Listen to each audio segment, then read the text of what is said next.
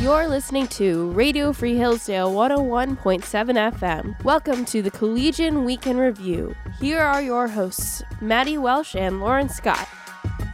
Welcome back to the Collegian Weekend Review, where we give you an inside look into Michigan's oldest college newspaper.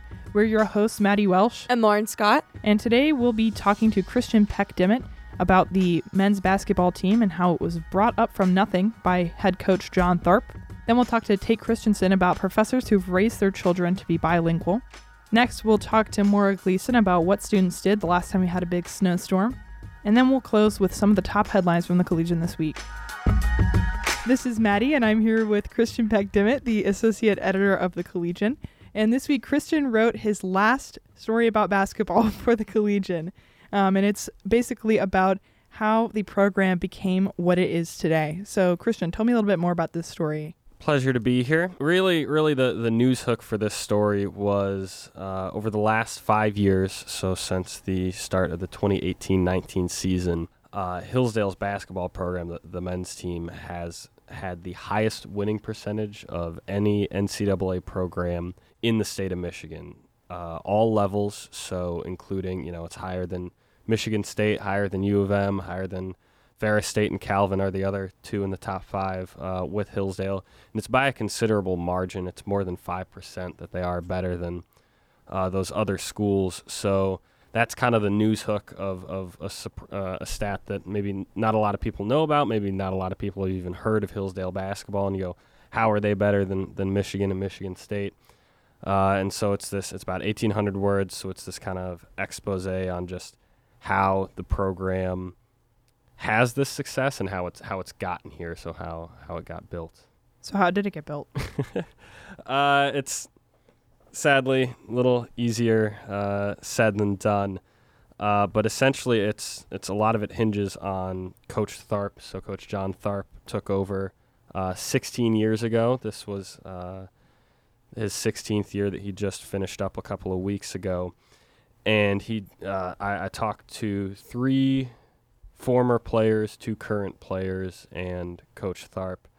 I got about 3 hours of interview, and just all of them, except for Coach Tharp, he's a little bit humbler.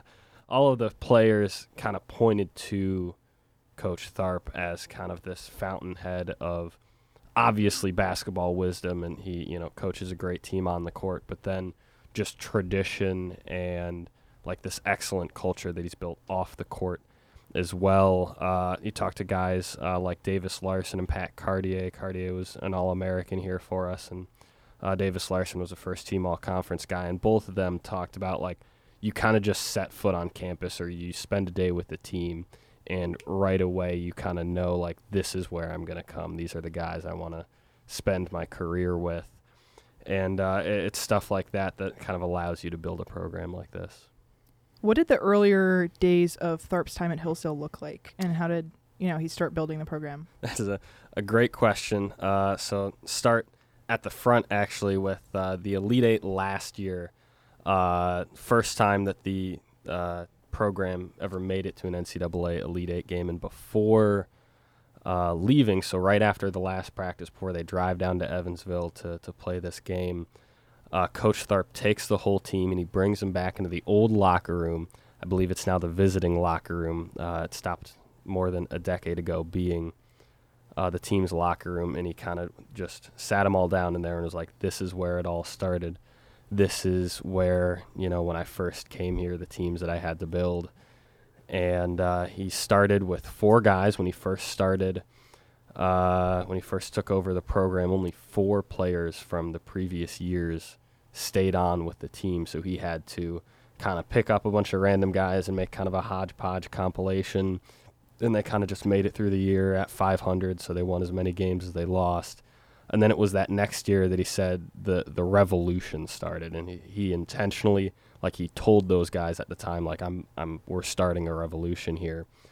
And essentially he revolutionized college ball, and within, I think it was 5 years, so within 4 years of the revolution starting in his 5th year, it was 2012, they already had gotten to the top of the GLIAC and won the conference championship. What were some of the stories that players told about Tharp? That is a great question. You get, when you talk to former players, the current guys, so I talked to Jack Golke and Peter Kalatoff from this year's team. I think it was a little bit harder to kind of look back on their time and tell stories, almost like, because they ended about a little more than 2 weeks ago, so a little bit harder to kind of look back and analyze all this stuff. But the former players, you get a wide range of, Pat telling me like, oh, just kind of hanging out with him or being with the team and, all this stuff. All the way to Dylan Lowry. The article opens with, in 2018 they won, or 2020 rather, they won the conference championship. They beat Findlay in Findlay to get the first ever GMAC championship. So after switching conferences, and Coach Tharp comes into the locker room and gives Dylan a big hug while he's in the shower still. And Tharp had a full suit on, and it just kind of paints this picture of what a passionate guy Coach Tharp is, and kind of how much he cares about the team and winning. You talked about in this piece how college basketball and really college athletics at large are changing in a lot of ways, but Tharp is kind of trying to not let that happen at Hillsdale. So tell me more about that. Yeah, so this is purely me being subjective. It's my own thoughts. But it's I don't know how much of it is Coach Tharp is trying to keep it from changing versus he has to, because you have a program here. Obviously, it's built on tradition and family like we talked about, but you also have a program where, hey, look around. You got 1,500 kids. You got only 4-year programs. There's only 2 master's programs. Like, one of them is classical education. Like, none of these guys, maybe Peter Kalatoff's the only one that would stay around and get a master's in classical education. So around the NCAA, around the country, you're getting all of these programs that are taking on, I have 2 years of eligibility left. We just added this guy that's really good, and he's going to take all my minutes. So I want to go to a school, just to ride my last 2 years out and just play some ball.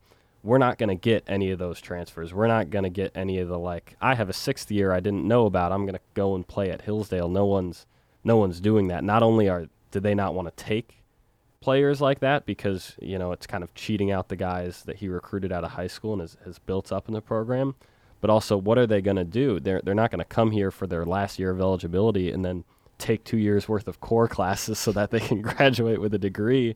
It's a unique place. Obviously, you see Hillsdale in the world at large kind of standing out, but then also in the world of athletics, you have NIL deals in the transfer portal, and obviously Hillsdale is in some ways kept from that, unable to join in on that, and in some ways it's intentionally, you don't want the tradition and the idea of college athletics taking away from it. Do you think in the next couple of seasons Hillsdale's going to be able to keep this winning percentage steady, or is it going to change a bit? That is a great question. It's always tough to answer. I'll give you the journalist ride on the fence answer, which is that we are losing 6 guys, including 4 of our 5 starters. So 2 of them were 5th years, 2 of them were 4-year true seniors. We're losing them all to graduation, and you kind of look around and you say you got some great young talent, but can they perform, quote, right now? So can this next year be good? Frankly, I don't know, because last year you lose Pat Cartier, you lose Austin Yarian, you lose Tavon Brown, your 3 kind of towers. They're all 6'8". They all played great minutes. They all started at, all kinds of games, and obviously Pat was an All-American. And you say, well, next year we're certainly going to be subpar, shall we say. And then we turn around and we have a historic season, and we have technically a better winning percentage than the year we went to the Elite Eight. And you kind of got to put your trust in Coach Tharp and, the kind of developing he can do with guys, especially younger guys, and, see what happens. Well, thanks for coming on the show, Christian. Always a pleasure. You're listening to the Collegian Week in Review. This is Lauren, and I'm here with Tayte Christensen. She is a freelancer at the Collegian, and this week she wrote a story about professors' children growing up speaking 2 languages. So tell me some of the professors that you interviewed and what languages their children can speak. I talked with Dr. Anna Vincenzi, whose 3 kids speak Italian.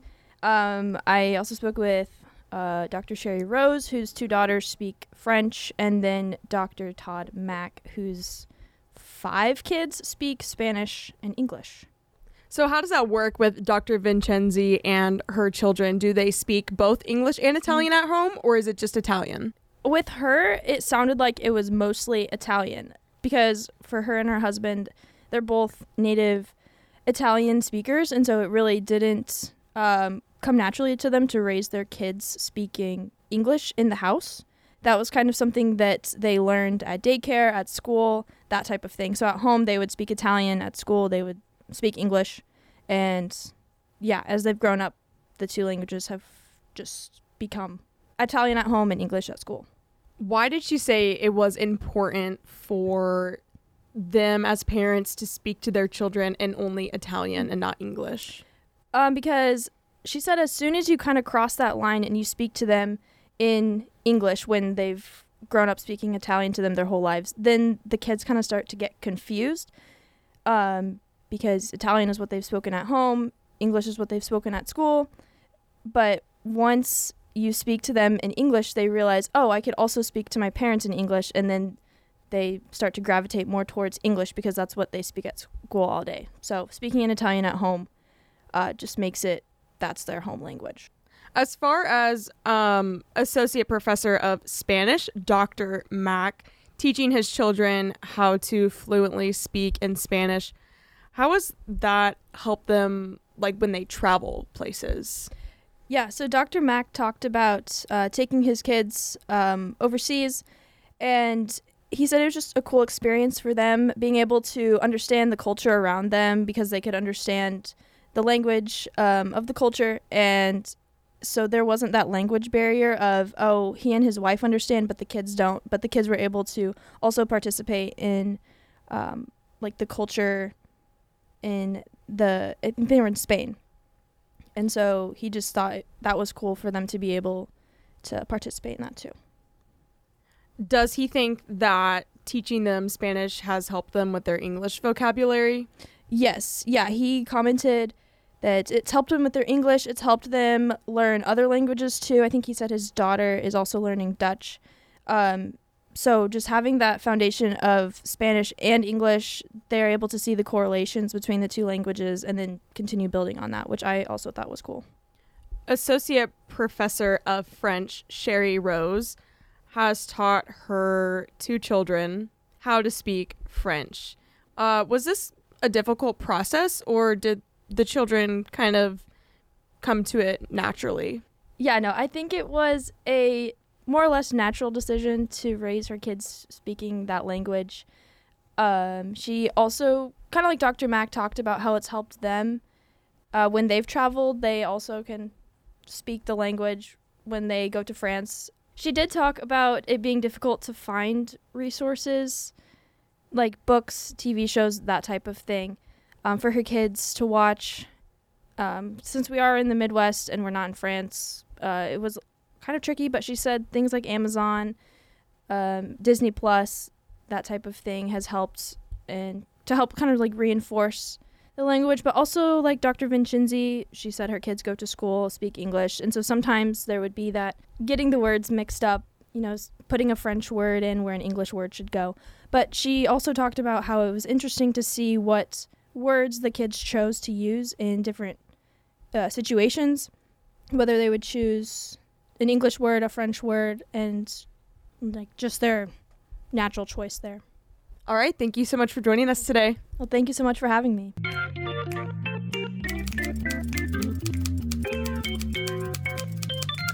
The Collegian Week in Review continues. This is Maddy, and I'm here with Moira Gleason, a reporter for the Collegian. And this week she wrote a couple of pieces. One is about what students got up to the last time that we had a big snow. So Moira, tell me a little bit more about this story. There were a bunch of guys who got up to some shenanigans on that Friday and Saturday night when it snowed. So big group played Thatcher ball on Friday night, which sounds like an adventure. I finally got one person to actually explain the rules to me. Everyone else was like, "Oh, don't know if you're supposed to know that." So what are the rules? I'm not familiar either. The rules. Well, there's two groups of people, and it's all guys. They get out there, and it's not really divided by dorm. It sounds like it's just like 10 guys offense, 10 guys defense, however many people show up, and it's basically you have to touch the football to the Margaret Thatcher statue, and you get like a certain number of points minus how many articles of clothing you're wearing. So it sounds like a fun guy bonding experience. Yeah, that's why they wouldn't tell me the rules at first. But yeah. And then after that, there were some people who went and shoveled sidewalks and got to meet Penny Arn. And then there were some other people who some Simpson guys decided they wanted to outdo Galloway and build a bigger igloo, which they did not complete because it fell down on their heads. But it was a grand idea. It was a valiant effort. So I was basically chasing down people the day before spring break started to ask them about what they did in the snow. So I met with like 5 or 6 different guys, and I was like, "So, tell me about that igloo." It was very fun. Tell me more about the meeting with Penny Arn. What was that? How did that happen? So the guys were shoveling sidewalks all the way from Mac out to Broadlawn. Broadlawn was apparently the last one they did. And so some people had left, but the ones who stuck with it and went and shoveled Broadlawn sidewalks, Penny Arn came out at like 12:30 at night and gave them all protein bars and thanked them for like being such good boys and shoveling her sidewalk for her. And I was talking to Max Kenny, who was kind of spearheading this, and he said he didn't realize before that she had a British accent, but she does. So what do you think about the conflict between the two igloo builders? What does that say about dorm culture, if anything? I think maybe Simpson is a little bit ambitious sometimes and just can't follow through, but they did try. Galloway actually got it done, though. Too big for their britches, perhaps? Yeah, perhaps. So you also wrote a story this week about the Sauk Theater in Jonesville and some short plays that they've been performing there. So tell me a little bit more about that. That was a really fun story. I basically got to go watch an evening of 10 different 10-minute short plays. They were very happy to have me. Trinity Bird is the executive director there. He got all of the playwrights together to talk to me. So I got to talk to each of the 4 playwrights who are from like close by in Michigan who wrote some of the plays, and then I got to ask them like about what inspired their plays and kind of what the story was, and then I got to see them all. There were 5 that were not by local playwrights and 5 that were, but they were all kind of mixed together. And yeah, I got to talk to some of the actors afterward, which was really fun. Apparently they do it every year, and there's one guy who's been writing a play every year for the festival. And this is like the 10th one that he's done. What were some of your favorites that you saw? Josh Leitner wrote Plain Salad. That one was very funny. He said it was inspired partially by his own awkward social interactions, and it was a little bit relatable. There's basically this guy who's at dinner with his friends who set him up on a double date, and he didn't realize it. But the whole point of him going to dinner was he was trying to ask out this waitress. So it was very comedic. And yeah, I thought that one, the acting really nailed it, and that was the most entertaining for sure. What was it like talking to these local playwrights? Are they sort of influenced by their area, or what was that like talking to them? Yeah, that was really interesting because a lot of them had never written plays before getting involved with the Sauk Theater, and they had just like been involved in other ways. Like this one woman, her daughter had been acting for the theater, and then she started getting involved and decided to start writing plays. And she actually had 2 in the festival. And then there was another woman who had like never written a play before, and this was her first one. So she was just really happy to have accomplished that. I think a lot of them were inspired by things that had just like happened to them. The woman whose first play it was, Megan Bryant, I think, she wrote a play based on an experience that she had with her family, where they went on this like 30-day healthy eating challenge, and she turned that into a play because of the way her kids reacted to that idea. And then a lot of the others were either inspired by like personal experience or something that each of the playwrights had read. The envelope was inspired by a scene in A Christmas Carol, and the question of like, can you change your own future? And that one was really cool. That was less of a personal experience, but more of just like something that they had read. Thanks for coming on the show, Moira. Yeah, thank you so much. This is the Collegian Week in Review. This is Maddy, and I'm here with some of the top stories in the Collegian this week. Our very first story in the Collegian is about President of the college, Larry Arnn, getting back to work after getting brain surgery. Editor-in-Chief Maggie Hronchik wrote, College President Larry Arnn is back to work after undergoing brain surgery on March 22. He announced in an email to students, faculty, and staff on Wednesday. I feel better than I have felt for some years, Arnn, who is 70, told the Collegian after his surgery. Arnn, who had more than 30 examinations and spent 8 days at the Mayo Clinic in Rochester, Minnesota, was treated for a rise in fluid and pressure around his brain, he said. Arnn is recovering very quickly and said that the surgery was not very serious. Another story we have here is about the rising senior class officers being announced this week. Collegian reporter Sarah Catherine Sisk wrote, the class of 2024 learned the results of the senior class officer elections at the annual Legacy Board formal dinner. Joseph Perez won president, Michael Bachman vice president, Elizabeth Dickinson secretary, Grace Hearn treasurer, and Ben Hinrichs social chair. The members of the Legacy Board for the class of 2024 were also announced. Those members include Ella Denning, Katie Dugan, Lucy Fernandez, Dugan Foley, Grace Gottwalt, Ben Hinrichs, Caleb Holm, Evelyn Homily, Gabrielle Lewis, Matt Muller, Mary Ruth Oster, and Tristan Wertanzel. These students will help create a great senior experience for the class of 2024. Another story on the front page here is about campus anticipating a visit from Florida Governor Ron DeSantis. Assistant editor Carly Moran wrote, on Thursday, April 6th, Florida Governor Ron DeSantis will speak at a dinner hosted by the Hillsdale College Special Events Office. The event will be held at 4 p.m. in the Searle Center, beginning with a panel discussion on K-12 education. A reception and dinner will follow, and the evening will close with Q&A between College President Larry Arnn and DeSantis. Thanks for listening to some of the top stories in the Collegian this week. You have been listening to the Collegian Week in Review on Radio Free Hillsdale 101.7 FM. We are your hosts, Lauren Scott and Maddy Welsh. You can find the Collegian online at hillsdalecollegian.com or on Instagram and Twitter at HDaleCollegian.